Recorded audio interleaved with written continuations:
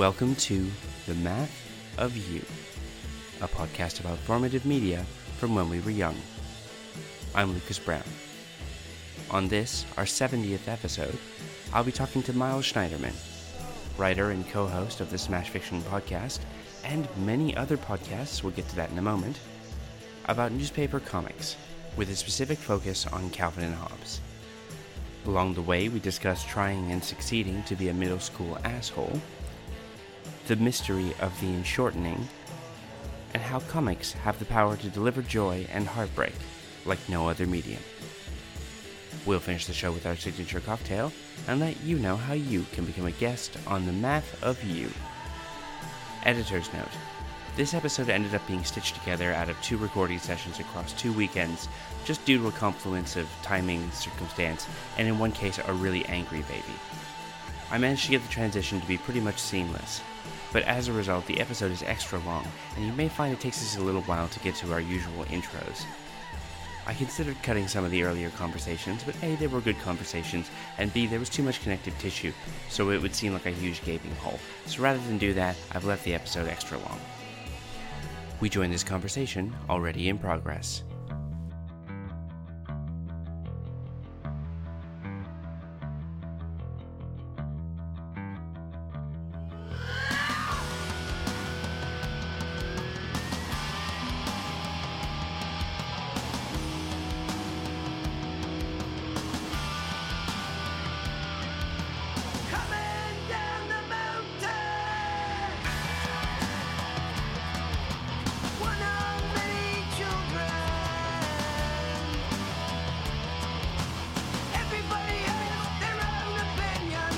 All right, Miles.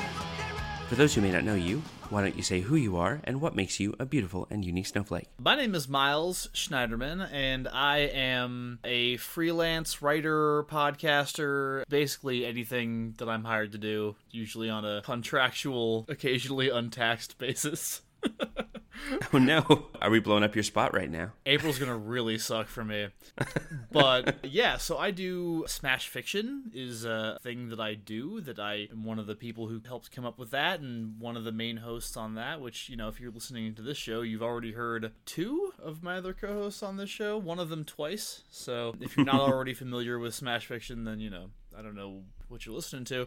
Yeah, my show has been infested with Mulcarans on a regular basis. It happens. Sometimes you just, you get Mulcarans and there's not much you can do. I mean, I've tried to call the... Do you want to get Mulcarans? Because that's how you get Mulcarans. I've tried to call the exterminator. He says there's nothing he can do about it. So, I have a Mulcaran-infested life. In addition to Smash Fiction, I am a co-host on the Unspoiled podcast network. Specifically, I co-host the Dark Tower show, where Natasha Kingston and I go through the Dark Tower series chapter by chapter and talk about it. We are coming to the end of book 5 at the moment. She's never read it before, so she's reading it slowly over the course of the podcast, whereas I have actually recently finished the entire Dark Tower series, so that's a lot of fun. And then I also do her Game of Thrones coverage with her, which is only available for patrons of her show. That's pretty fun, because I actually swore off Game of Thrones after season 5 and refused to watch it. So now the show is Natasha and another co-host asking me multiple choice questions about what happened in the episode, and they try to stump me, and I try to figure out, what bullshit they're spouting. So that's a lot of fun. And I'm occasionally a writer on some other places, Tower of the Hand, if I can get dragged back into the Game of Thrones Song of Ice and Fire network. Sometimes I have pieces going up there, had one up there recently. And then I have my own blog, which is about science fiction, called Universes of the Mind, which is at universesofthemind.com. Oh, and also I'm the host and producer of the Odyssey Storytelling podcast as well. So... And also you were a blackboard monitor once at school. Yeah, for sure. That's a lot, man. That may be shit, man. I've had Sims on the show, and I know it's a longer intro than he got. Well, yeah, it's because Sims, those dudes get paid well for what they do. I have to do a million different things that all pay me like shit, so that I can pay my rent. Is the point? You're pedaling real hard to get up to the speed. Yeah, exactly. Yeah, my wife is slightly exasperated, but always supportive. Which I think is a state that a lot of us can understand. Yeah, for sure. Usually when I hear my partner of many years and mother of my child say to me, wow, that certainly was a lot of information about Hamilton. Which may have been the nicest, gentle shade I have ever received. Actually, I have a background in radio, which is how I first got into podcasting, and recently applied to be a DJ at a local radio station. I mentioned it to my... Wait, Miles. Yeah. What would be, like, your morning zoo crew name? So, you know... I love that you couldn't just say one. It's like, okay, I need to explain something. Yeah, first. no, there's a story, because I did college radio and local radio in Flagstaff, Arizona when I was living up there. My radio name at the time was Old Man Miles, because I was a 27, 28, 29-year-old college student doing shows with a bunch of 20-year-olds. My first show with them, I happened to mention that I knew what cassettes were, and they looked at me like I was an insane person. It was Old Man Miles from there on out. And I which it was a really deep inside joke that Dan made on a recent episode of Smash Fiction. But yeah. So I mentioned to my wife that I was, I applied for this radio spot. She's like, okay, great. When are you gonna do that? Like, in my free time. During my 20 annual minutes, I get to take a breath and consider my life. That's right. Yeah, no, I can't not be busy. I have to be doing things constantly. It's just, I don't know. I suppose that's what makes me a beautiful and unique snowflake, although that wasn't going to be my response to that, but, I really can't stop. I can't. Like, I have to be, every hour of my day has to be filled with projects, and that's just what I do.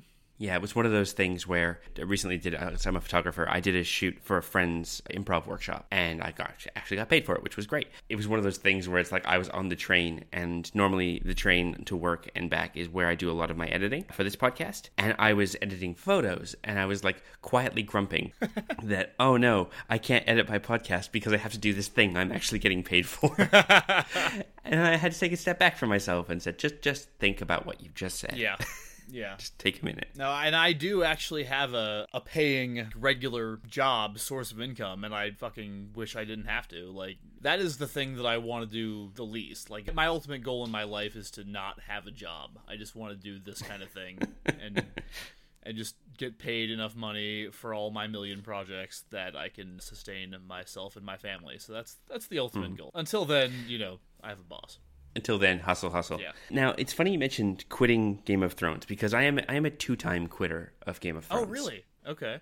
Yeah. So initially, I had watched the first season, and then after that, I read the first book, and then went back and started the second season.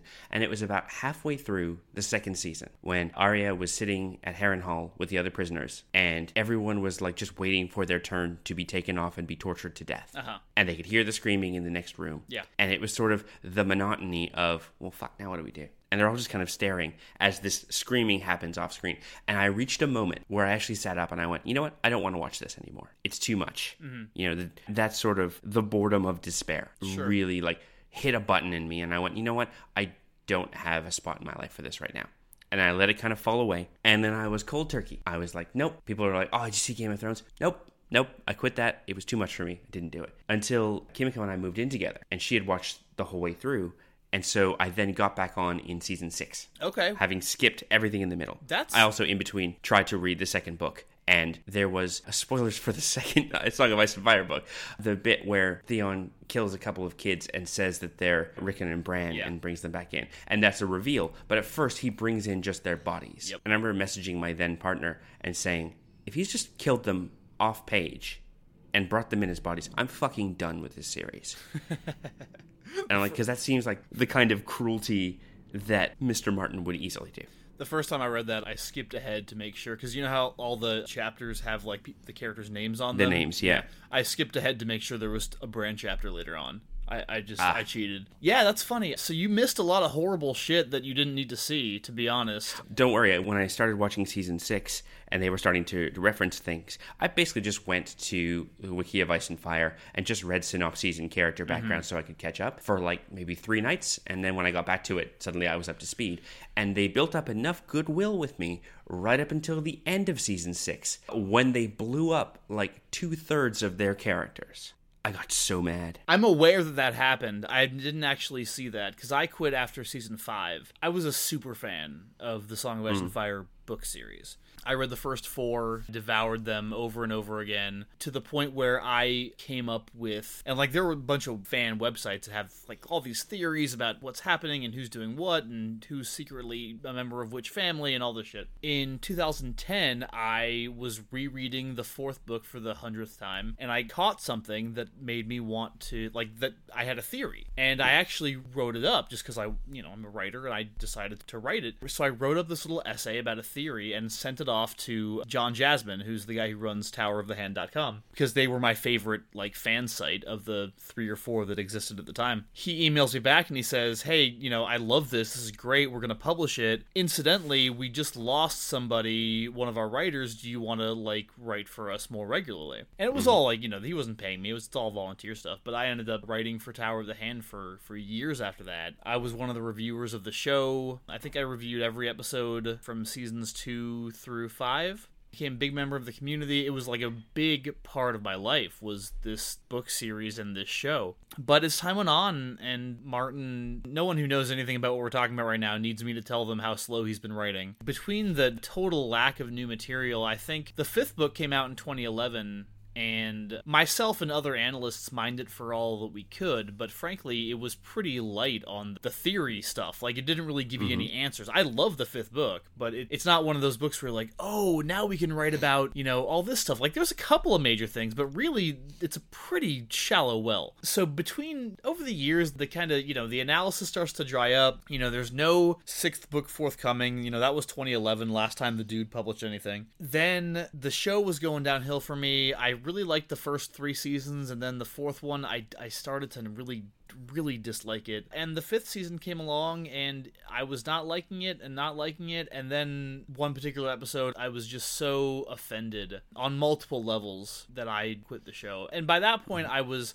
I committed to reviewing the entire season for Tower of the Hand. It was my first time, being a co-host of Unspoiled for Game of Thrones, so I'd committed to doing that. So I was like, all right, I'll finish out the season, but after that, I'm done. And everybody said, whatever, you'll be back. And it's like, no, I'm not. At this point, especially given that, because now I know everything that happens, because I've been doing Unspoiled, so even though I don't watch the show, I'm aware of what has happened on the show. And I don't know. As far as I'm concerned at this point, the show is glorified fan fiction. It's not terribly well written glorified fan fiction. I have no interest. I will be back in, as a fan of that series when the 6th book comes out. Then I'll jump back into it. But for now, I need to be done with it for now. And nothing says that more than the review I just wrote of his most recent short story, which was probably a little bit harsher than it needed to be. But right now, it's just like, my review is basically like, yeah, no, this sucks. It's not what any of us want. And, like, it was basically probably a cash grab. So, fuck off. And, people don't need to read that. That doesn't need to be written. So, I should probably just step back from it. Yeah, it's one of those things where it's something I remember talking with someone about video games for a while. Because there was a time in my life, a couple of years ago, where I was watching and listening to lots and lots of video game podcasts where it talked about like upcoming games and like looking at things like preview stuff, like lots of stuff on Destructoid and things like that. And like I'm never someone who buys a game first run because games are ludicrously expensive in Australia.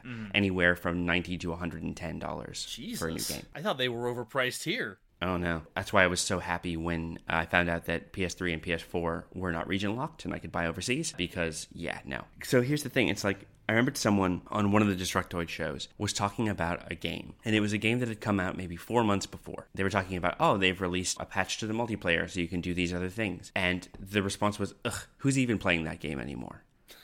And I went, wait, I haven't even bought that game. It's on my list to be like, when it comes down to like, one of the sales or if I have a trade-in, maybe I'll grab it. And you've said that it's already dead to the point where no one is playing it and no one will care. And I kind of like felt the interest and hype like evaporate off me. Yeah. And I went like, this game will be just as good when I play it now as when I would have played it back then. Because I don't play online stuff. I don't play against people. I play the story that a game gives me. And so, for example, I can play BioShock, the first one, 5 years after the fact, which I did, and still enjoy it. I got that way a little bit with prestige television, especially with streaming services the way they are now. Oh, sure. I'm behind on. Everybody right now is like, Stranger Things Season 2. I'm like, I still haven't seen the first one, so don't tell me anything. See, I did see the first one, but again, talking about, hype backlash and stuff like you did with the Game of Thrones thing, where I loved the first Stranger Things. I really enjoyed it and talked a lot about it. I think it was long enough between the first and second season where it was the thing that everyone was really into, and then it was the thing that some people were kind of sick of, and then it was the thing that everyone decided, oh, well, it was overrated, and then it became a punchline. And then the minute they announced the second season, all of that irony gets dumped to the side. And people are excited again. Right. It's like, oh, how great was Stranger Things? It's a cycle of... There was one particular podcast that I listened to where they're like, oh, new Stranger Things is coming out. And one of the guys said something like, oh, yeah, what 80s movies are they ripping off this time? And I went, hang on. I remember when you were really excited about that show. And then when the trailer came out, he was really excited again. And I'm like, no. Hey, some of us pay attention. Yeah. Yeah. You are responsible for the things you say, jerk. He's not actually a jerk. I try not to be responsible for the things that I say, personally. That's another one of my goals. Because I talk a lot of shit, especially about video games. You don't say. Although at the moment, I went in and I traded in a whole bunch of stuff because I was cleaning house, and I found a whole bunch of games that I'd been kind of sitting on, and some I decided I was never going to play, and some I'd finished, and so I went in and I got like $270 worth of trade-in credit, and I got a whole bunch of things, and one of those decisions was deciding that no, I'm never going to finish Dishonored 2. I just don't like it as much as the first one. It takes that challenge level and it tips over into just immensely frustrating. I spent a month on one particular room in that Clockwork Mansion where I just could not get past one of the robots, just like noped out. So I traded in all these games, and I got a bunch of games. Like I got Overwatch, and I got Mad Max, and I got a few others. And then as like an add-on at the end, I'm like, oh, I'll grab XCOM 2. I really loved the first one. I'll get XCOM 2. And then I made the mistake of playing XCOM 2 first. And now I am eyeballs deep in XCOM 2, and everything else has to wait. Yeah, I believe what you're saying. I just don't know what any of those games are. It's What? I honestly don't. Miles. I've heard of Overwatch, but I don't play video games, man. Wait a minute. You just said you talk a lot of shit about video games. I do. Yeah. But you don't play video games. No, I really don't. So Wait, Miles, are you a fake geek boy? Am I what? Have I rumbled you? What is a fake geek boy? I don't even know what that is. Is this someone who has lots of opinions and criticisms about something they actually know nothing about? No, it's a gender-flipped version of the terrible, shitty stereotype that evil people on the internet will use. Exactly. So I was choosing. I chose to flip it, and clearly I missed my target entirely. Sorry, that joke went right over my head. It's kind of something I'm known for on Smash Fiction, because every time we do video game characters on Smash Fiction, everybody else gets super excited, and I'm like, this is great. I don't know who any of these people are, because I haven't played the most modern video game that I have played, I think, is Team Fortress 2. Okay. And I only played Team Fortress 2 because I had some friends that were playing it, and I got super into it for a little while. The Malkarans and the Smash Fiction people have been on me to play Mass Effect and Dragon Age and BioShock and all this stuff, and it's to be clear, Mass Effect is a game that is in my house right now, but I will never play it. I guarantee you, I will never play Mass Effect, because it's not the kind of game that I care about. It's I used to be really into video games, but video games really kind of changed on me while I was I took a break from playing them for a while because I got really busy, and during that time the games that I loved are just not what games are anymore, and that's fine. But everybody these days is trying to make video games into an art form and a storytelling medium, and I just don't see it. Old man Miles strikes again. I mean, yeah, basically it's I am a video game curmudgeon. Back in my days, when I was playing Sopwith, I had to type in the commands and then drop a bomb, and it never hit. I was looking up GIFs of Sopwith to send to my dad, because that was one of the first video games I ever played, was the DOS version of Sopwith, and I just sent it to him, and some guy had made GIFs of him attempting to play, and all the ways that game would screw you. If you're playing against the computer would dive bomb you and smash into you as soon as you took off the runway. It was amazing. Well, it's just funny because video games were such a huge part of my childhood. I was super into video games when I was a kid, but I was into video games because I like playing games. I don't know. If I want to be told a story, I will read a book. Because when I was a kid, I was a tremendous bookworm. That's all I wanted to do is read. So it's I have books for my stories, and I have TV and I have movies for my stories. If I play in a video game, then I'm playing a game. And, like, your 20-minute cutscene with, like, really fantastic rendering of your characters and, like, I'm sure the voice acting is excellent. I'm sure the storyline is compelling. I don't care because the focus is on the story, whereas I always wanted the focus to be on the gameplay. And for me, I think that's a lot of what is being lost is because, like, oh, you go and you log 100 hours on fucking, I don't know, I don't want to, like, beat up on Mass Effect. It's just the only thing coming to mind right now. You log 100 hours on Mass Effect, I don't, who wants to play a game for 100 hours? I don't know. I mean, I don't know. I wouldn't watch a movie for 100 hours. You know what I mean? Like, there's a good movie with some good mechanics built in, and I don't think like movies. A 4-hour movie is too long. I would argue usually a 3-hour movie is too long. I am the arguer for the return of the 90-minute comedy. That's what I want. That's fine. Yeah. I mean, I'm not a big comedy guy, but that's fine. Like 90-minute anything.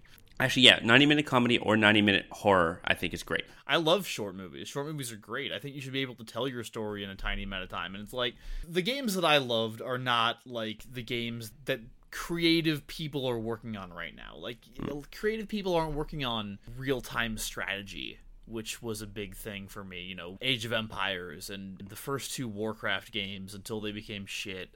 God, and then, like, puzzle gaming. Here's a great thing. So, when I was a really little kid, one of the first video games that I remember falling in love with was an old Mac game called Flashback. Flashback was a game where you played this dude. You open the game and you just get dropped into the gameplay. There's no story, there's no anything. You're a dude with a gun, and you're in this, like, forest environment, and you have to shoot robots and, like, find shit and solve puzzles with them. And, like, at one point you come across, like, this holographic cube that's, like, it has a recording from you because you've lost your memory, and it tells you what you have to do, and there's, like, a semblance of a story, but the story is so secondary. And really what it's about is, you know, rolling around and jumping and climbing trees and finding the key that goes to the door, and then you gotta put 2 things together so it does the thing. So they made a remake of Flashback, and I actually picked it up recently just to see, because I loved Flashback so much, and I actually played it. I found it on an emulator recently. I beat the game again. It's super fun, like shitty ass graphics because it's from the 80s or early 90s. But I got this new version for Steam,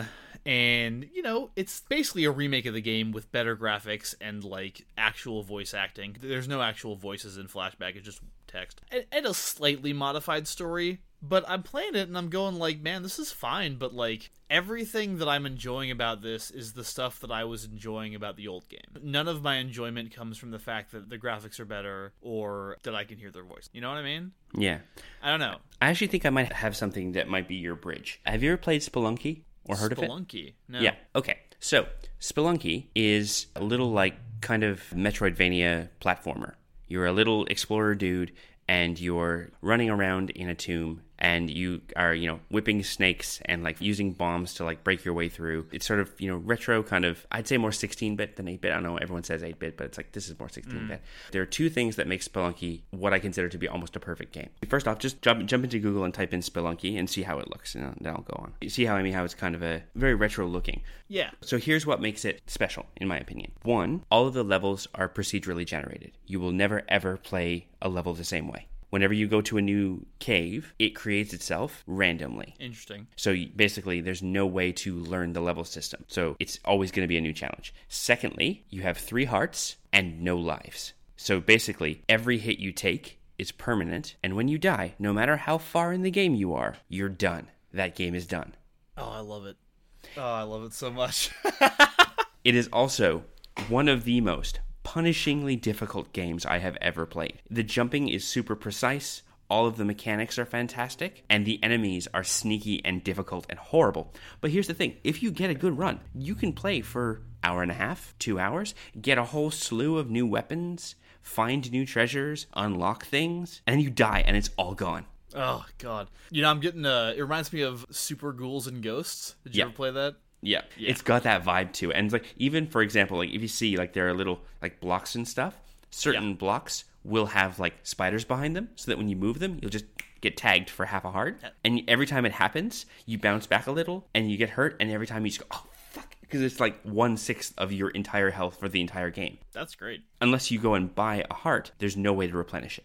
it's one of those ones where you could play it for 15 minutes or you can play it for an entire day. Yeah, it's great. Spelunky's great. That sounds amazing. And like, if there are some games, I'll always be into, fighting games, because fighting games, you don't need stories. Like, you can look into the story of, like, if you care about the story of Mortal Kombat or Tekken, then you can get that. That's available. But you don't need to have it. You can just sit down with your buddy and just beat the crap out of each other for 10 minutes. The Stanley Parable was a pretty good game. I enjoyed that immensely. Although, that game, I think it's kind of a novelty appeal thing. It's not like I've ever gone back to it. You know what I mean? After you played it. Because after you kind of explore everything, it doesn't really have a lot of replay value. But yeah, I don't know, I wish, first of all, like, I don't want to complain too much about video games being the way they are, because were I to spend any length of time in my life right now playing video games, my life would be over pretty quickly. Because my wife would murder me. I do have a real strong sense of nostalgia for Myst. And there was a whole series of games back when I was a kid called the Dr. Brain thinking games. And the first one I played, I think, was called The Island of Dr. Brain, and it was a fucking DOS game. And these were just they were puzzle games. There was no combat, there was no story. Like, Dr. Brain is trapped somewhere, go rescue him. Well, how do I do that? Well, you do these puzzles. Okay, and that was it. And you could sit down. Okay, I'm looking this up now. This is a point and click, right? Yeah, there's a few Dr. Brain ones. They got a little more advanced as they went along. There's one called Puzzle Madness, I think. That was one of my favorites when I was a little bit older, because that one you play a clone of Dr. Brain named Pro, and you're trying to stop the evil clone of Dr. Brain, whose name is Khan. Yeah, that's so absolutely. Dumb. Of course it is. But see, I love that shit. So you have to go around solving puzzles and gathering items that, cancel out his items. I don't know. It's super fun. I always go back to, I wanted to talk about puzzle-based video games and, old-school video games on this show, because it just really informed my sensibility of what entertainment was. Because, now, I don't play video games anymore. What I do is I play board games. Because what's happened is that board games have advanced to the point where if what you want is mechanics without very much story, with a limited amount of story, then board games are in a perfect state of evolution for that right now. Because you've got people coming out with really cool mechanical systems that have a little bit of story, but the focus is always on playing the game. And it's a thing that you do with friends, it's a social activity, and it locked in for me that games are games and stories are stories. And I think that people have said to me that they think video games are the ideal platform for storytelling because they're interactive, and I could not disagree more. And I think so much of that is because I grew up having my stories non-interactive. Interactivity was reserved to games that I could play and win. So, and also I'm really fucking competitive. As far as I'm concerned, if I can't win the game, then why am I playing the game? That's the other thing. Well, let's take it back a minute. Let's talk a little bit about you before we go into your topic. So, whereabouts did you grow up? I grew up here where I live now, in Tucson, Arizona. It's just fucking hot all the time. It's awful. I did not expect to be back here. I came back here because the woman I ended up marrying lived here. I believed I had escaped for a long time. For many years, I was pretty sure I had escaped Tucson. Now, I grew up here, and I actually grew up, for the most part, that's about half my life, was spent a few houses down from where I live now. It's pretty crazy. Okay. And do you feel that Tucson has changed in the time since you were growing up and where you are now, or has it remained this kind of bubble?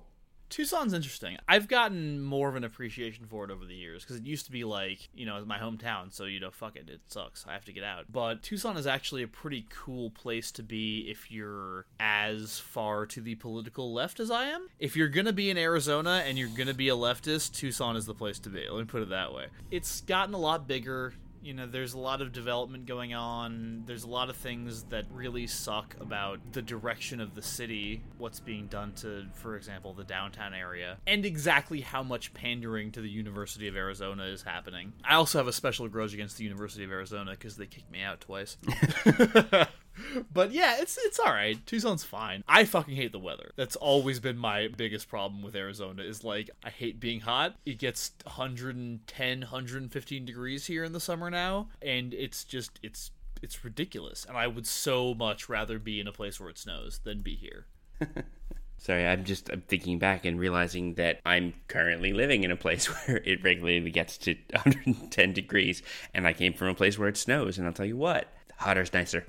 I mean, hey, that's fine. I've lived in both, and I know which one I prefer.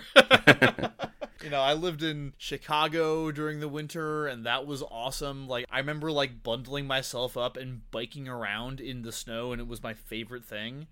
I lived in Flagstaff, which is a little mountain town, so it's like about 7,000 feet elevation. I loved when it snowed there. I lived in Seattle. Lots of rain at the time, not so much now, but I don't know. I can do without the sun. I really can. So growing up on the surface of Mercury as you did, yeah. What sort of kid were you? I wanted to read everything. That was my thing. I had to get glasses when I was a kid pretty early on because I wouldn't stop reading in the dark. I was once in the back seat of my mom's car while she was driving. We got into an accident and I didn't notice because I was in the back seat reading. They had to be like, "Hey, Miles, we're getting out of the car because we got in an accident." And I was like, oh really? What? Walk down the street with a book in my hand. I think that's one of the best expressions of who I was as a kid. I just had my nose in the book all the time. I was the smart kid until I got to middle school and learned that it wasn't at all cool to be the smart kids. So I kind of tried to be an asshole for a while and succeeded pretty thoroughly. It's pretty hard to succeed at being an asshole as thoroughly as I was able to in middle school and high school. But, between asshole moments, I found the time to play a lot of role-playing games and make some friends who were good enough people to forgive me my assholery. And eventually grew out of that and became what I think is a much better person. But yeah, I learned everything I know from books, and my wife is still pretty exasperated with me on that score, too, because I'm always reading something. She'll always be like, hey, like, could you put down your fucking smartphone and stop like texting people? And I'm like, I'm not texting people, I'm reading an article. She's like, I know. It's one of those things where it's like, I'm also someone who will easily fall into the smartphone trap when I'm around people, and I get really defensive about it because I feel like I'm a better multitasker than that. Like, I can carry on a conversation while checking Twitter or like looking at my phone for something. Then I'll see people who are not good multitaskers who will just like go into their phone in the middle of a conversation, and probably hypocritical and not self-aware, I say, put your fucking phone down. And they go, right, I would like you to look at who just asked me that question. And I'm like, hey, I'm not like that. I'm the one who's not like that. Right. Sure. Everyone else is the problem.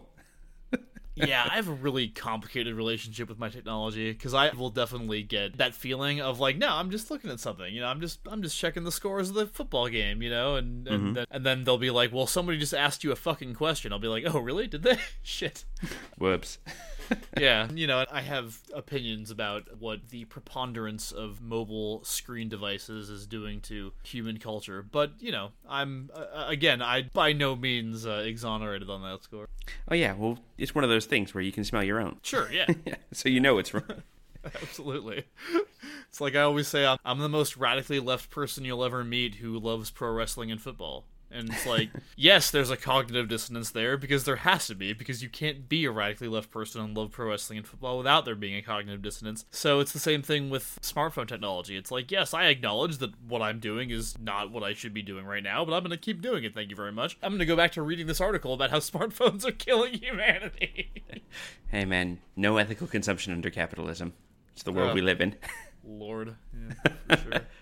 So when you were a kid, like, the thing is, because you've talked a bit about some of the shows you're on and a lot of it being around, like, sort of fantasy and science fiction and stuff. Were those the things that were getting your attention when you were walking while reading? Oh, God, yeah. Yeah, it was all fantasy. Some science fiction, too, but mainly fantasy, to be honest. I read, like, kids sci-fi. There was a really great series when I was a kid that I was super into, the My Teacher is an Alien series. Oh, yes. Into that. Yeah. Did you read those? Oh, I did. Astute listeners can go back to Al Collins' first episode, and we talked a bit about the adventures of Broxholm and what happens when you become magically smart and become the focus of a book in the second book in the series. That's right. I remember that now. But anyway, yeah. But I actually realized, like, a couple of years ago that I didn't, in fact, know as much about science fiction as I thought I did, which is why I started the Universes of the Mind blog, where I write about sci-fi that I'm reading.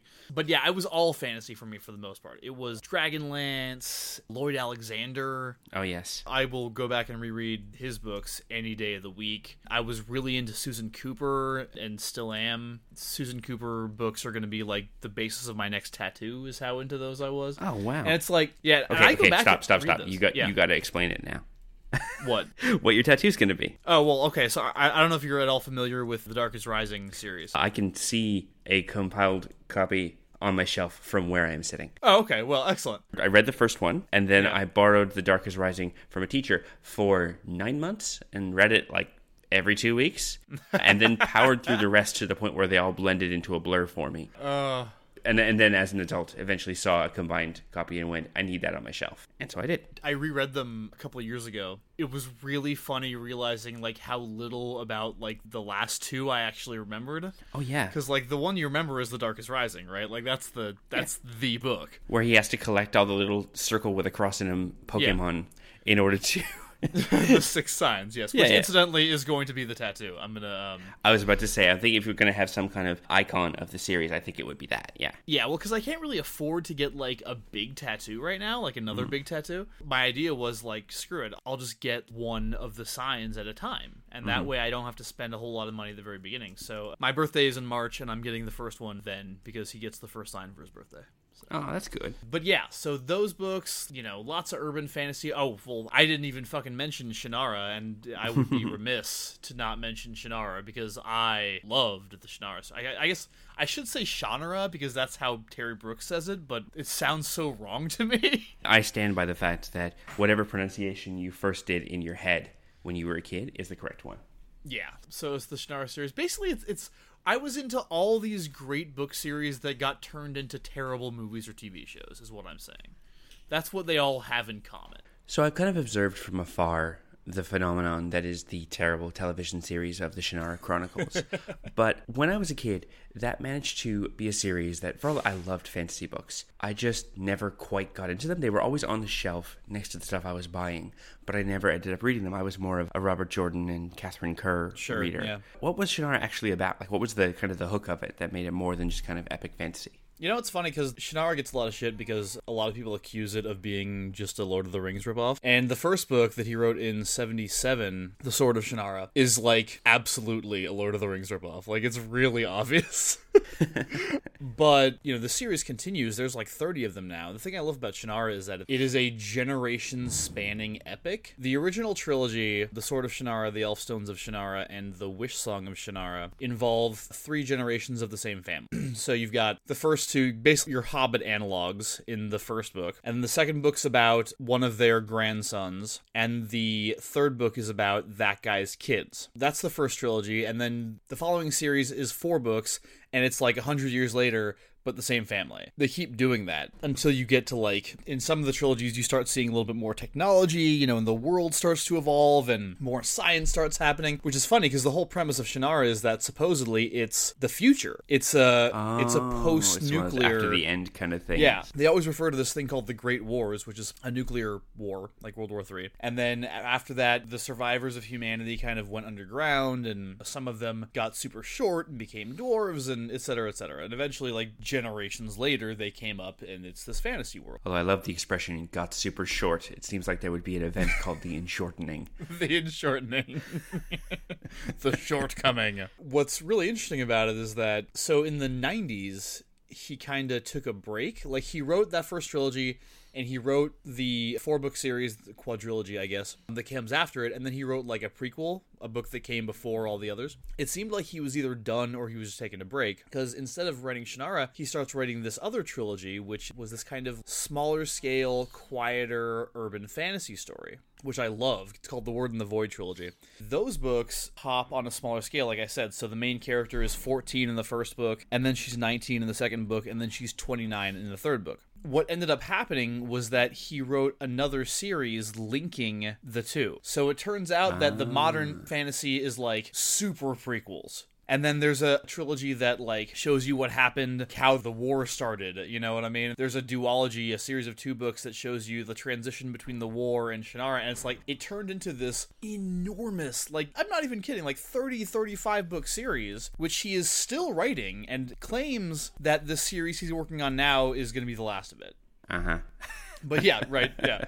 But like it's like 30, 35 books that is all one story. And there are connections to everything, and I don't know, I get super sucked into it. Now, is it, I always forget, is it Foundation the one that it's like eventually merged with another series where it's like, oh yeah, by the way, you'll see that due to ripples in time or something or other. That's Asimov, right? So, yeah, that's the one. Yeah. And the thing is, Foundation deals with time skips as well, so it seems easier. But it's funny because you were talking about that sort of generational storytelling. It was reminding me of what I really liked about Catherine Kerr. So have you read any of the Catherine Kerr Devery series? I have not. Okay. It was one of those books where the first book was just a random book that like my aunt gave me because she was a fantasy nerd and she was always trying to get me to read Mercedes Lackey, and I wasn't interested in Mercedes Lackey. I remember she like put me onto Piers Anthony at a young age, which is really the only time you can read Piers Anthony before it becomes uncomfortable. Don't tell my wife that. Yeah, she loves Piers Anthony. I still have a soft spot for I remember like reading Castle Rugna at the age of 12 and laughing at all the puns and stuff.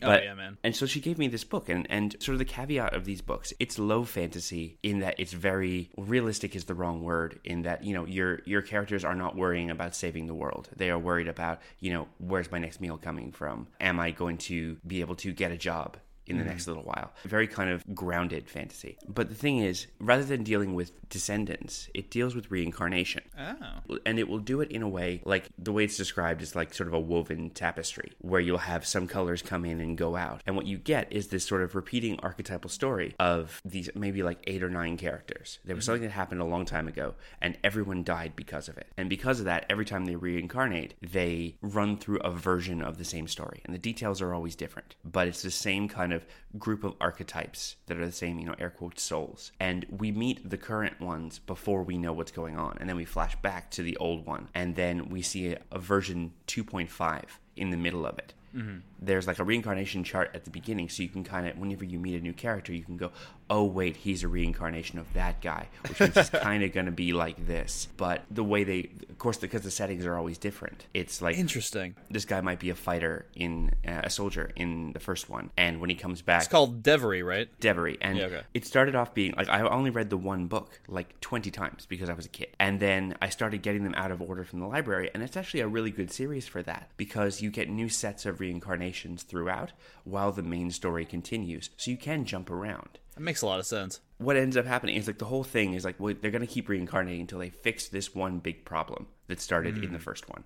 And there's one guy who's immortal, who was one of the characters in the first story. He was a young man in the first story, and he becomes this sort of old wizard that continues throughout. And he keeps meeting these same people over thousands of years. And he's just like, oh, God, this again. All right, I'm going to try and fix it this time. And then you get stuff like he gets sick of all the little kind of petty squabbling and wars and stuff.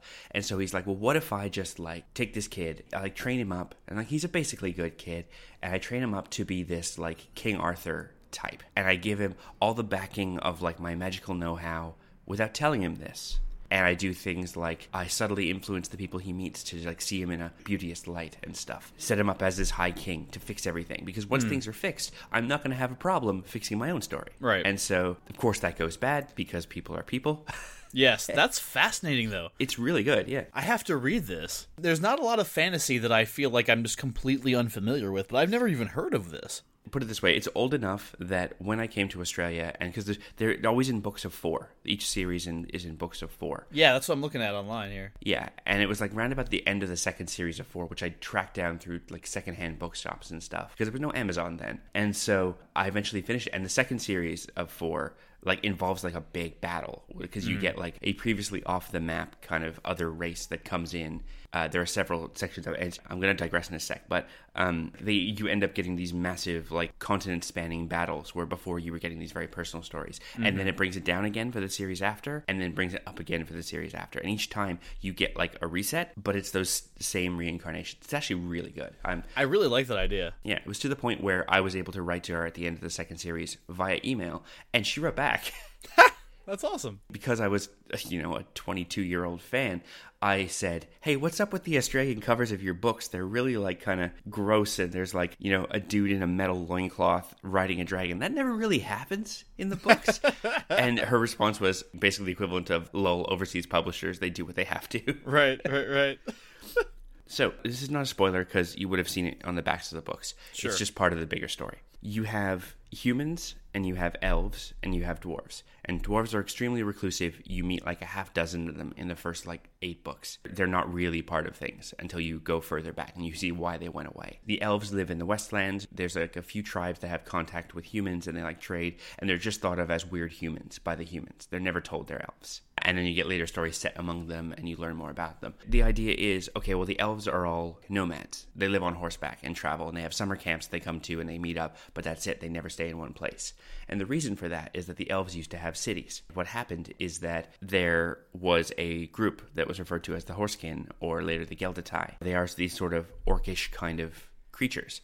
And they came in an invasion, attacked the elvish cities, which were like civilian cities. They weren't really set up for war, and so that was a rout, and they were all swept away. Then the Horsekin all died because there was a disease that came upon them because they didn't know how to live in cities. They just kind of laid around and everything got dirty and they all got sick and died. And so the elves basically said, look, we remember, we know the sort of the hubris of building these big cities. We keep moving. What you find is that in a later book, it just starts with, oh, hey, you meet up with this kid who is like the servant to this Geldatai or Horsekin bard. And he's, for lack of a better word, civilized. He's a person. He talks about his history and his legends and courts and lore and stuff the same way the human characters do.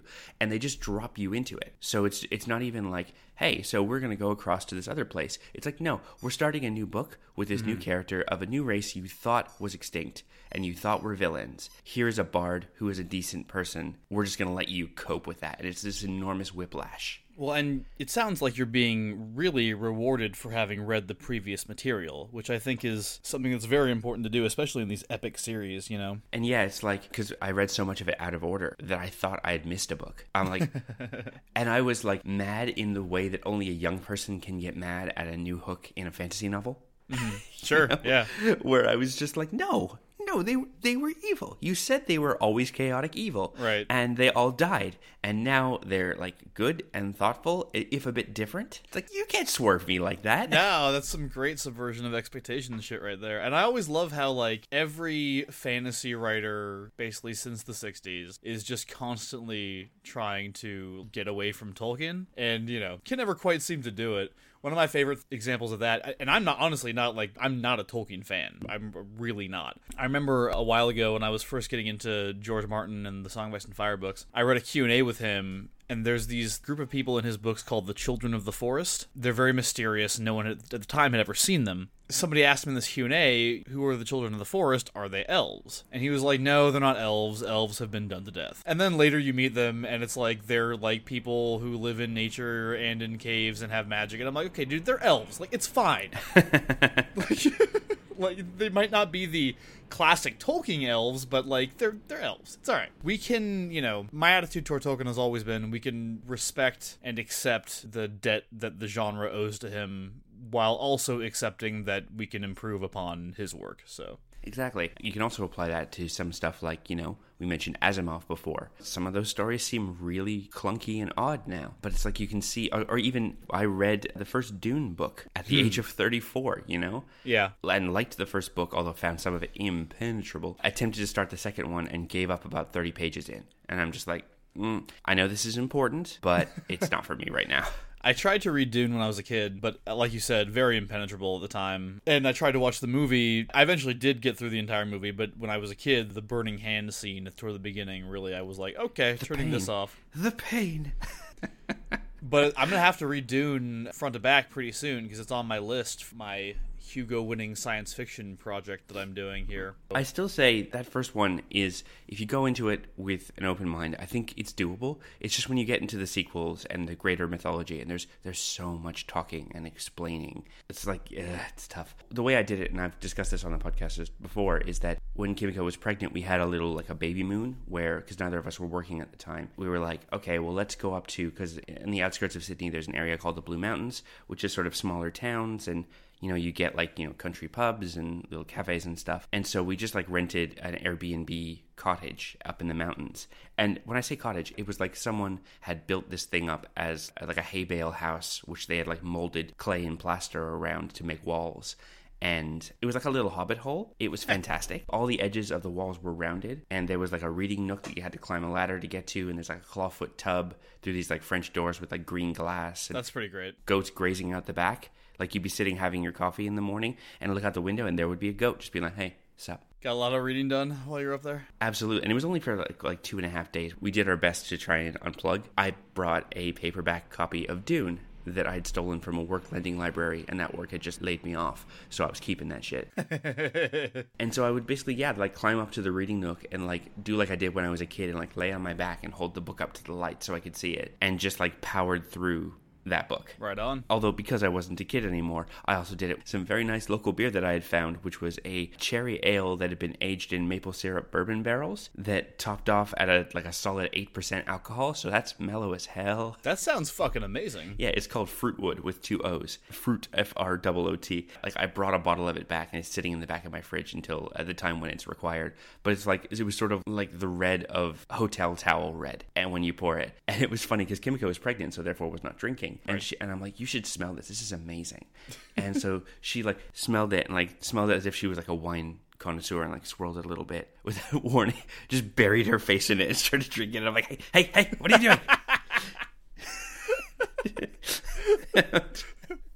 I'm like, not allowed. She's like, well, I just wanted a little bit.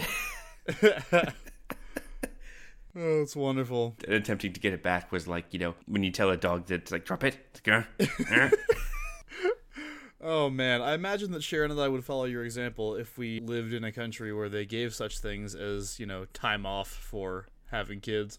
So initially when you wanted to come on the podcast, you specifically wanted to talk about a topic that's very near and dear to my heart, especially Kid Lucas. You want to talk about newspaper comics. Yes. You see, kids, back in the day, we used to print comics on dead trees that we would lay on the floor and spread out. And then the cat would come and sit on the one comic you were trying to read, and you would try and shake the paper to get the cat off of there. Every fucking time. You would read a new comic, and then the cat would move to that comic because he was following your eye line like a jerk. So Miles, what was your experience with newspaper comics? So I mentioned already that I was a bookworm as a kid. My parents, were big news consumers, and I was always drawn to the comics section. One of the things that I collected for a long time, formed a big part of my growing book collection, were books of newspaper comic strips. There were a few that I was drawn to, in particular The Far Side, obviously, because who doesn't love The Far Side? And there was like Foxtrot, which was a big one for me. And of course, this does not make me unique in any way, but Calvin and Hobbes was a defining work of fiction in my life. I remember I devoured those books. I remember reading the comics every day,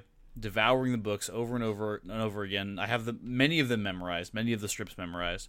It's funny, I was actually reading today, before we started recording, I was reading an article about a specific Calvin and Hobbes story, and it's the one where he joins the baseball team. Oh, yes. Somebody wrote an article about how all the adults in that story failed this kid.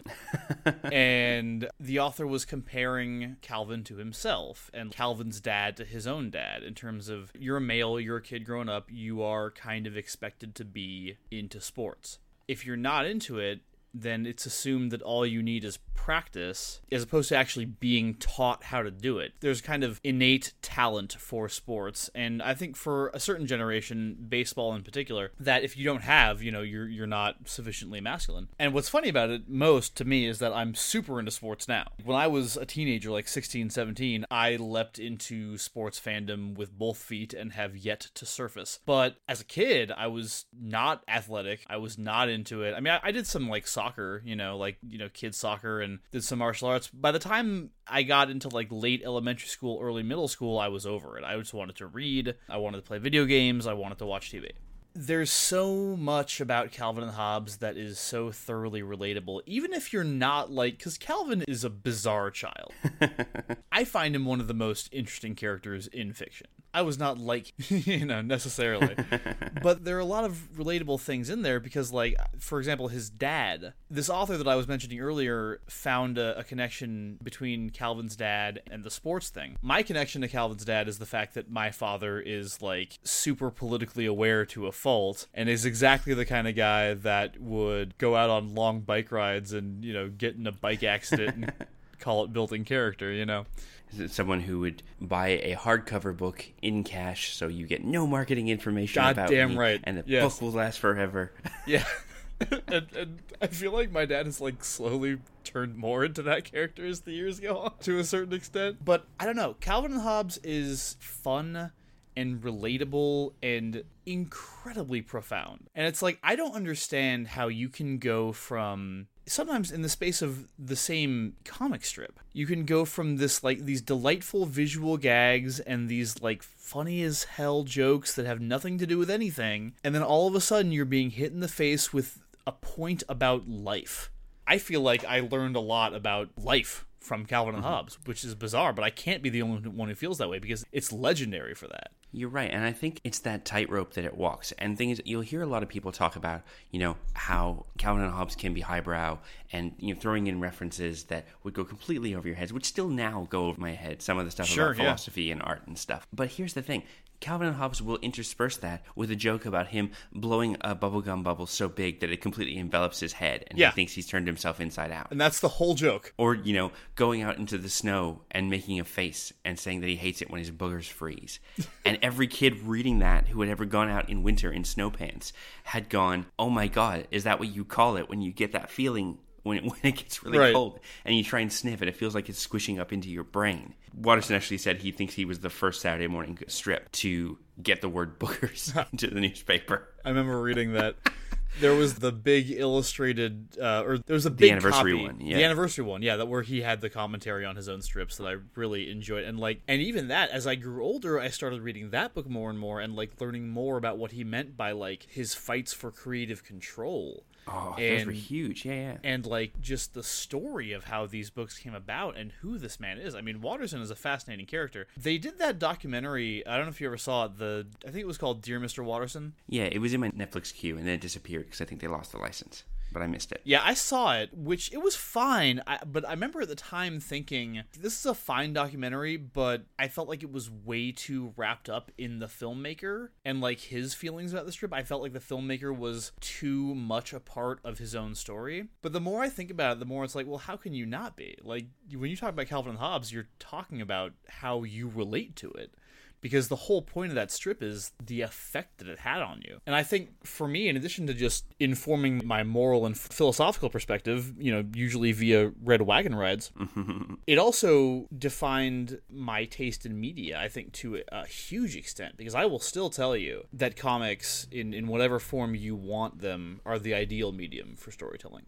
I think Calvin and Hobbes specifically utilizes the medium really well. Yes. Because here's the thing. As a kid who was really into Calvin and Hobbes, you sometimes would try and translate that by telling someone what was happening and saying the stuff out loud. And a lot of it doesn't work out loud. Yeah. Because it is made for the medium that is either a 3-panel or a larger Sunday comic strip. The whole point of that is these jokes can be incredibly wordy and incredibly dense, but they work because you're reading them at your own pace. It doesn't work like some of them do. There's actually a great series of shorts in which David Diggs and one of his friends do short videos where they record Calvin and Hobbes dialogue with David Diggs as the Hobbes and his friend was Calvin, and they would act out these little 3-beat strips. So it's that's the rare occasion where it will work. But for the most part, it's utilizing the medium. I mean, if you look at stuff like any of Calvin's imagination flights of fancy, like Spaceman Spiff or Stupendous Man, and you get this, not just this step into another type of story, but into another type of cartooning, into another visual style. Any of the things where you've got,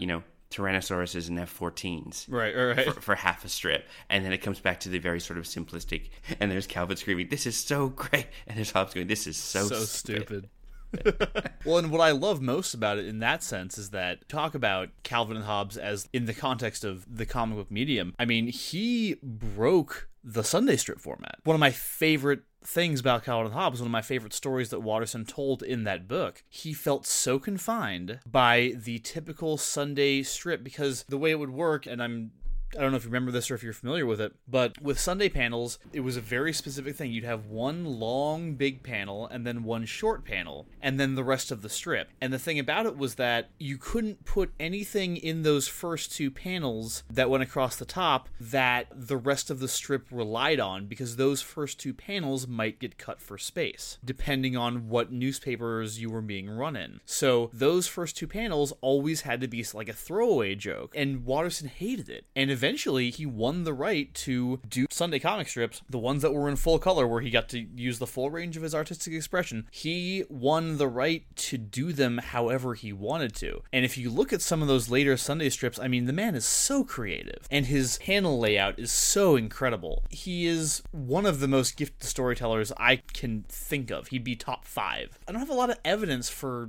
why I feel so strongly about comics being the perfect medium. The only thing I can say is that I have a long list of comic strips and comic book stories that have hit me so hard from an emotional standpoint that I have been sobbing in joy or sadness or both as I read them. And I can say that about, I think, one book, maybe 2, one novel. And, movies, a few as well. But when it's done right, I think, it's like pro wrestling, not to bring it back to that, but it's like pro wrestling can be so bad. And a lot of the time it's such a pile of shit. But when it's done right, it becomes perfect. And comics, I think it's the easiest medium to do it right, because you have the visuals, you have the words, you've got all these different ways you can do it. It's such a dynamic and flexible medium. I don't know. Calvin and Hobbes, because of that strip, I started reading Get Fuzzy, which is fucking hilarious and it's great.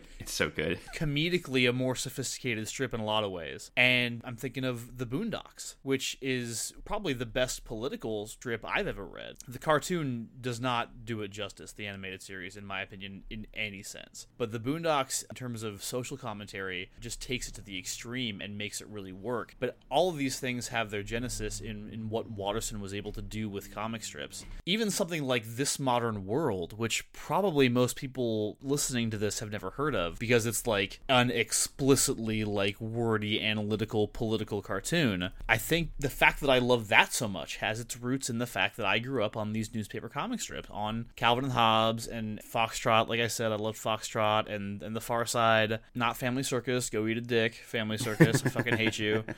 But, I don't know. So much of how I view media today is a direct result of reading comic strips every day. Yeah, by the way, I'm about to drop in my favorite of those rebellious Sunday strips. Okay. I found it early on. Listeners, I will put this in the show notes. This is the one where essentially Calvin becomes an Old Testament god drawn in an EC Comics style, and the entire top row it's just an entire white panel that says, "First there was nothing, and then there was Calvin," with an I. And the rest of it is this sort of surreal, spacefaring, universal views written in Gothic font about Calvin, the mighty god, creating the universe with pure will. And this was him doing his best to be I am wasting this entire top row because fuck you. Yes. Well, I mean, he had to. This is one of his best examples of how this format was so restrictive, because that top panel doesn't need to be that big. The first there was nothing, that is a ton of wasted space. That is a third of the strip. And the panels below it are, of necessity, crammed with detail to the extent that they're too busy. And this was one of the strips that he cited as one of the ones that was yeah, fuck this. I could be doing so much more. And it's what you said about pro wrestling, and it does help that I've been listening to a lot of Mike Quackenbush podcasts. Oh, yeah, sure. Because he came down for one of the PWA shows, and he gave a little talk, and he helped on announcing. It's now off the Art of Wrestling feed, but I would recommend, if people like pro wrestling, go and find Mike Quackenbush on Colt Cabana's Art of Wrestling podcast, because he gives a speech in that podcast where he talks about how he loves wrestling as a performance art, and how it's a particular thing where it's the only performance art where A, there's real danger, B, you can reach out and touch the performers are aware it's a show. There's I've explained to someone, there's at least 6 levels of meta in pro wrestling. Yeah. And I could go into each of them, but it would bore the pants off anyone who's listening. But what he specifically said is that the pro wrestling that he likes, the pro wrestling that he makes, is not ashamed to be pro wrestling. Yes. There is this internalized shame with a lot of what is considered lower media, and I would include comic strips and comic books in that. Oh, yeah. And this idea that, we have to apologize for what we are, or we have to be sly and go, it is just that. And he's like, no, fuck that. This is great. Right. These things that we love are great. And when they are told with commitment, and when they are told with intent, that you can achieve these amazing things with these mediums that you can't do anywhere else. I think the greatest thing about this whole conversation is that everything you're saying, I am like linking back to a memory of a Calvin and Hobbes strip. Because like he has a comment about low versus high art in that one. Yes, There's a strip, you know what I'm talking about. Yeah. Yes. It's the one that I only realized like 20 years later is like a huge shot at Liechtenstein. Yeah. Yeah. Because he does, a painting of a comic strip is high art. A painting is high art. A comic strip is low art. A painting of a comic strip is high art. A comic strip about a painting of a comic strip right. it's crass and repetitive low art. That's right. But then also, Watterson also fucking hated comic books. Like that's because they were writing in the 90s, and the 90s sucked. I'm sorry, guys. A lot of the 90s sucked. There was some good stuff being done in the 90s, but a lot of it was, big tits, big pecs, big guns. Yeah. Garbage. Yeah. And like he even had a shot how, he had I forget what the superhero's name was. It was like Kill Man or something. Oh god, hold on. Keep Or talking. Jungle I'm going to try to Girl. think of that. I know what you're talking about. And yeah, I remember in the anniversary book, he had a real shot at it. He's like, oh, you make your hero a psychopath, and you can call it a graphic novel, and people will buy it. And I'm like, okay, there's some better stuff, but also, he's not wrong. So Sure. But also, it's just to bring it back to Liechtenstein for a second, as you find that strip. I was in Uniqlo the other day because I work next to a shopping mall, and so most of my lunch breaks are wandering around looking at stuff that I don't buy. I looked at Uniqlo, and they had a Princess Peach, because they had a Nintendo line. And some of them are pretty good, and some of them suck. But they had one where it was Princess Peach in the style of The Drowning Girl, Liechtenstein, which is, I'd rather drown than let Brad save me. Mm-hmm. And it was, I'd rather drown than let Mario save me, or something to that effect. And I looked at it, and I had a quiet chuckle to myself at thinking, here is Nintendo ripping off Liechtenstein, who was ripping off comic books at the time, uncredited, for a mass-produced T-shirt line. There's a certain dark joy in that, isn't there? Absolutely. Captain Napalm, by the way. That was the one. Was the name yes. of the guy. Yeah. Ugh. Captain Napalm. And then just his satire of superhero comics is amazing, especially at the time, because this is coming right off of Alan Moore and Frank Miller and comic books being suddenly dark. And Punisher and X-Force and all the Image stuff, and yeah. Dark Knight Returns, man. It's so funny. I love that we're, not to transition over to comic books and the media springing from that, but I personally love that the comic book culture is coming back around to you know what? We're kind of sick of being depressed now. Best example of that, to my mind, is the disparate cinematic adaptations happening right now. DC is still obsessed with everything being dark and realistic. It's just not as good. Nope. It doesn't play as well on screen as actual, the Marvel Cinematic Universe bringing actual comic books to films. And I'm really excited to see Thor 2. I don't know if that dates me too much here, but... Thor Ragnarok, not Thor 2. I'm sorry, Thor Ragnarok, yeah. But yes, I am super excited as well. Hopefully I actually get to see it tomorrow. We've been watching the old ones to kind of get up to speed. But I mean, hell, we had a comic book movie with Rocket fucking Raccoon in it. I know, it's insane. And Groot the Tree. It's amazing. And we're getting Korg the Rockman, voiced by Taika Waititi. Yeah. Hey, bro, I'm Korg. We should get out of here. And I'm like, that's amazing. Like, I love that you can... And things that comes back to that Mike Quackenbush thing, where I say stuff like Guardians of the Galaxy and stuff like Thor Ragnarok and stuff like even Black Panther coming up, which looks fucking great. Yeah. It's not ashamed to be a comic book. Let it be silly. That's why people like Jim Cornette can go fuck themselves when they talk about how such and such wrestler or such and such wrestling promotion is killing the industry because they are drawing back the curtain. I don't really know what Cornette's problem is. He's got lots of problems. Yeah, he does. But we talked a little bit about Will Ospreay and the match he had with Ricochet, and so many people had a problem with that match because it was more performance art than trying to be UFC.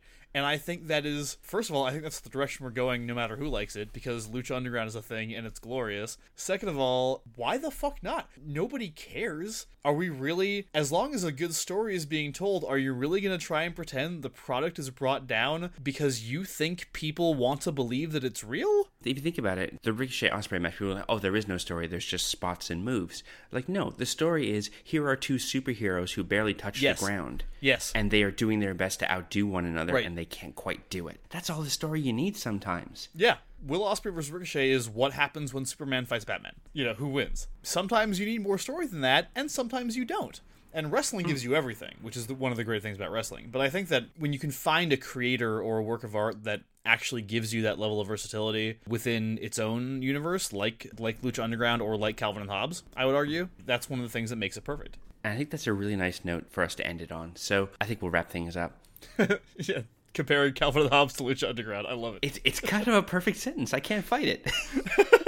All right, Miles, so if people wanted to find your stuff on the internet, where would they go? So first and foremost, I would send y'all over to the Smash Fiction podcast, which if you haven't already gone over there because you've listened to Claire and Dan on this show, then, I'm not sure my endorsement's going to mean much, but if it does, the Smash Fiction podcast is our show that is very silly and fun. Lucas has been on it. He was wonderful. You bet your ass I'm going to be on it again, because I want right. to see Jeff and Jane Blue from Undercover Blues kick the ass of Mr. and Mrs. Smith.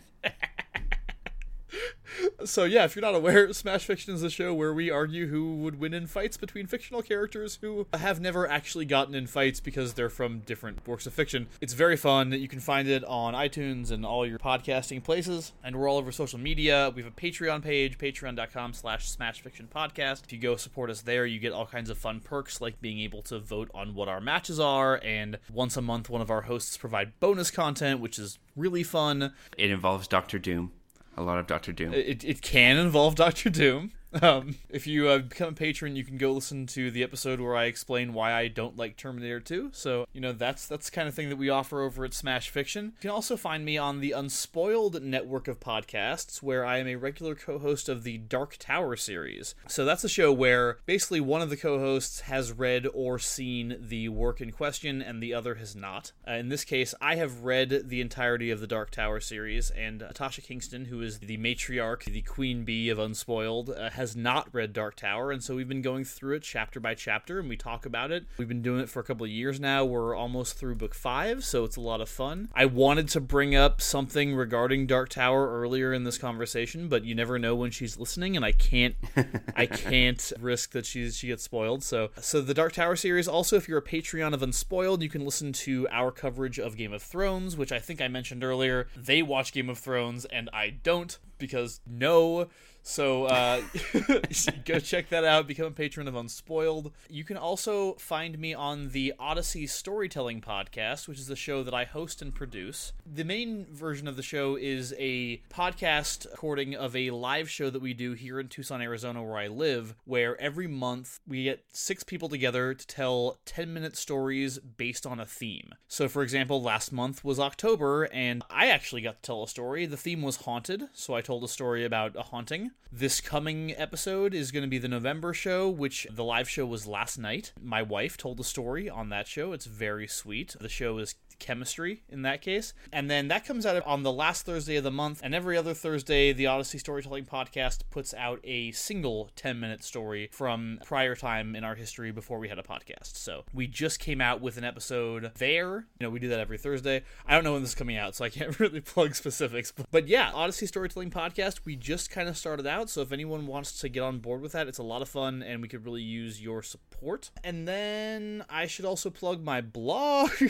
because I don't do too many things. My blog is called Universes of the Mind, and it can be found on universesofthemind.com. Nominally, it is the blog where I read Hugo Award-winning science fiction novels in chronological order and then write about them. The first Hugo Award-winning novel came out, the first Hugo Awards were in 1953. I'm currently writing about the 1956 winner, which is Robert Heinlein's Double Star, and I've been writing about that for a few months because it's been honestly pretty hard to juggle the blog with a lot of my other projects right now, but I'm trying to keep up with it. I'm almost done covering Double Star, and then I get to move on to Fritz Lieber's The Big Time, so that's going to be a lot of fun. Slowly but surely making my way down this list. We're not out of the 50s yet, though, so it's going to be a little while. Eventually I will get to Dune and all the other great science fiction novels that I can't wait to read. It's kind of a way of informing myself about sci-fi and also a way of keeping myself writing, and a lot of people really like it. So again, universesofthemind.com. I think that's it. Oh, just that. Just those that's few things. That's it. Just a few things there. I mean, I could also bigs. plug the recent article on towerofthehand.com, but who cares? Nobody cares about that. All right, Miles. Thank you so much for coming on. This was a bit of an adventure, but I'm glad we got there in the end. Yeah, we had a good time. Thank you so much for having me.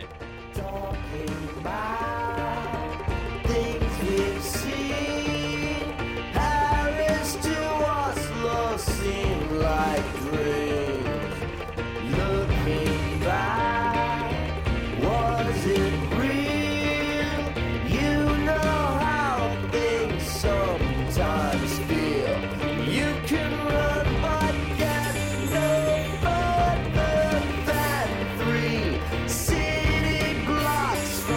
where you began. Caught in a wasted state of mind.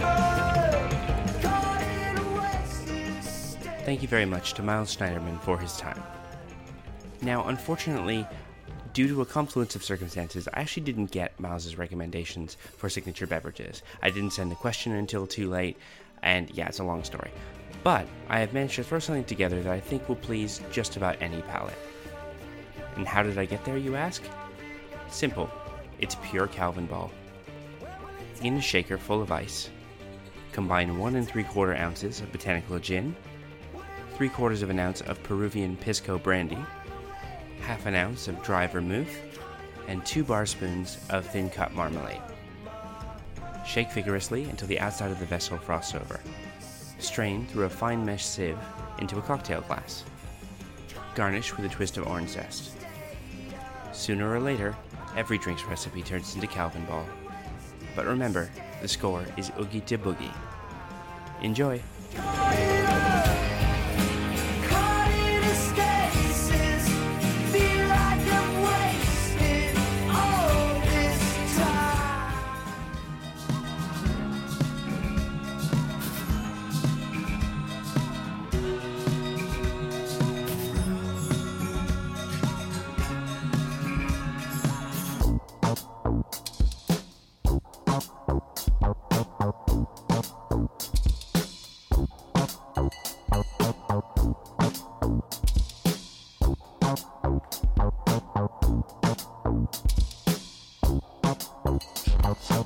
Strange ways coming today. I put $1 in my pocket. The Math View is recorded in Leichhardt, New South Wales, Australia, and is written, hosted, and edited by yours truly, Lucas Brown. New episodes are released every Wednesday evening, and if you'd like to be a guest on the show, simply send an email to themathofyou@gmail.com and tell us what you'd like to talk about. You can follow the show on Twitter @TheMathOfYou, and you can follow my wacky adventures at Lokified, LOKIFIED, on Twitter and Instagram, and Lokified82 on Snapchat. If you have a few dollars kicking around and would like to directly support the show, you can head on over to patreon.com/Lokified and pledge as little as $1 a month, or you can pledge as much as you want. You could pledge $5,000. That would impress me. Patrons get special cocktail recipes, physical mail, and I just really appreciate it. If you'd like to support non-monetarily, you can head to iTunes or Apple Podcasts in the country of your choice and leave a 5-star rating. You can also write a review, and I'll read it out on the show. Won't that be nice? If you like the music I play on the show, there's a Spotify playlist for that. Go to bit.ly/themathofyou with capitals at the beginning of each word to find a Spotify playlist with every song I've ever used on the show, going all the way back to episode 1. That's 70 episodes and more than 11 hours worth of music, including this song. It's Cell Phone's Dead by Beck. It's off The Information, and no one ever talks about that album, but that album was really good. Also, it came with a bunch of stickers, so you could actually make the front of the album look however you want. Flash fact, that actually got it disqualified from the Billboard charts. I update the playlist every Wednesday as soon as the episode goes live, so make sure to subscribe and get that new music in your ears. Next week I'll be talking to, I'll be doing something a little bit different. You see, I'm taking a break. Last year I took a break around the holiday season, but this year's schedule just kept rolling on and suddenly it was January. So I'm going to take a few weeks off to recharge and get a few new things recorded. However, I'm not going to leave you guys in the lurch.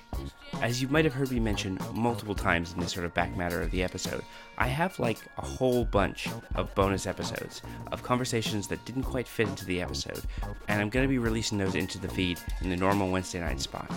You'll be hearing from such fan favorite guests as James Leask, Juliet Kahn, Dr. Daniel Binns, Dr. Osvaldo Oyola, and even one Miles Schneiderman. They won't be full length, but they should tide you over until I'm ready to start back up. So until then, join me, won't you?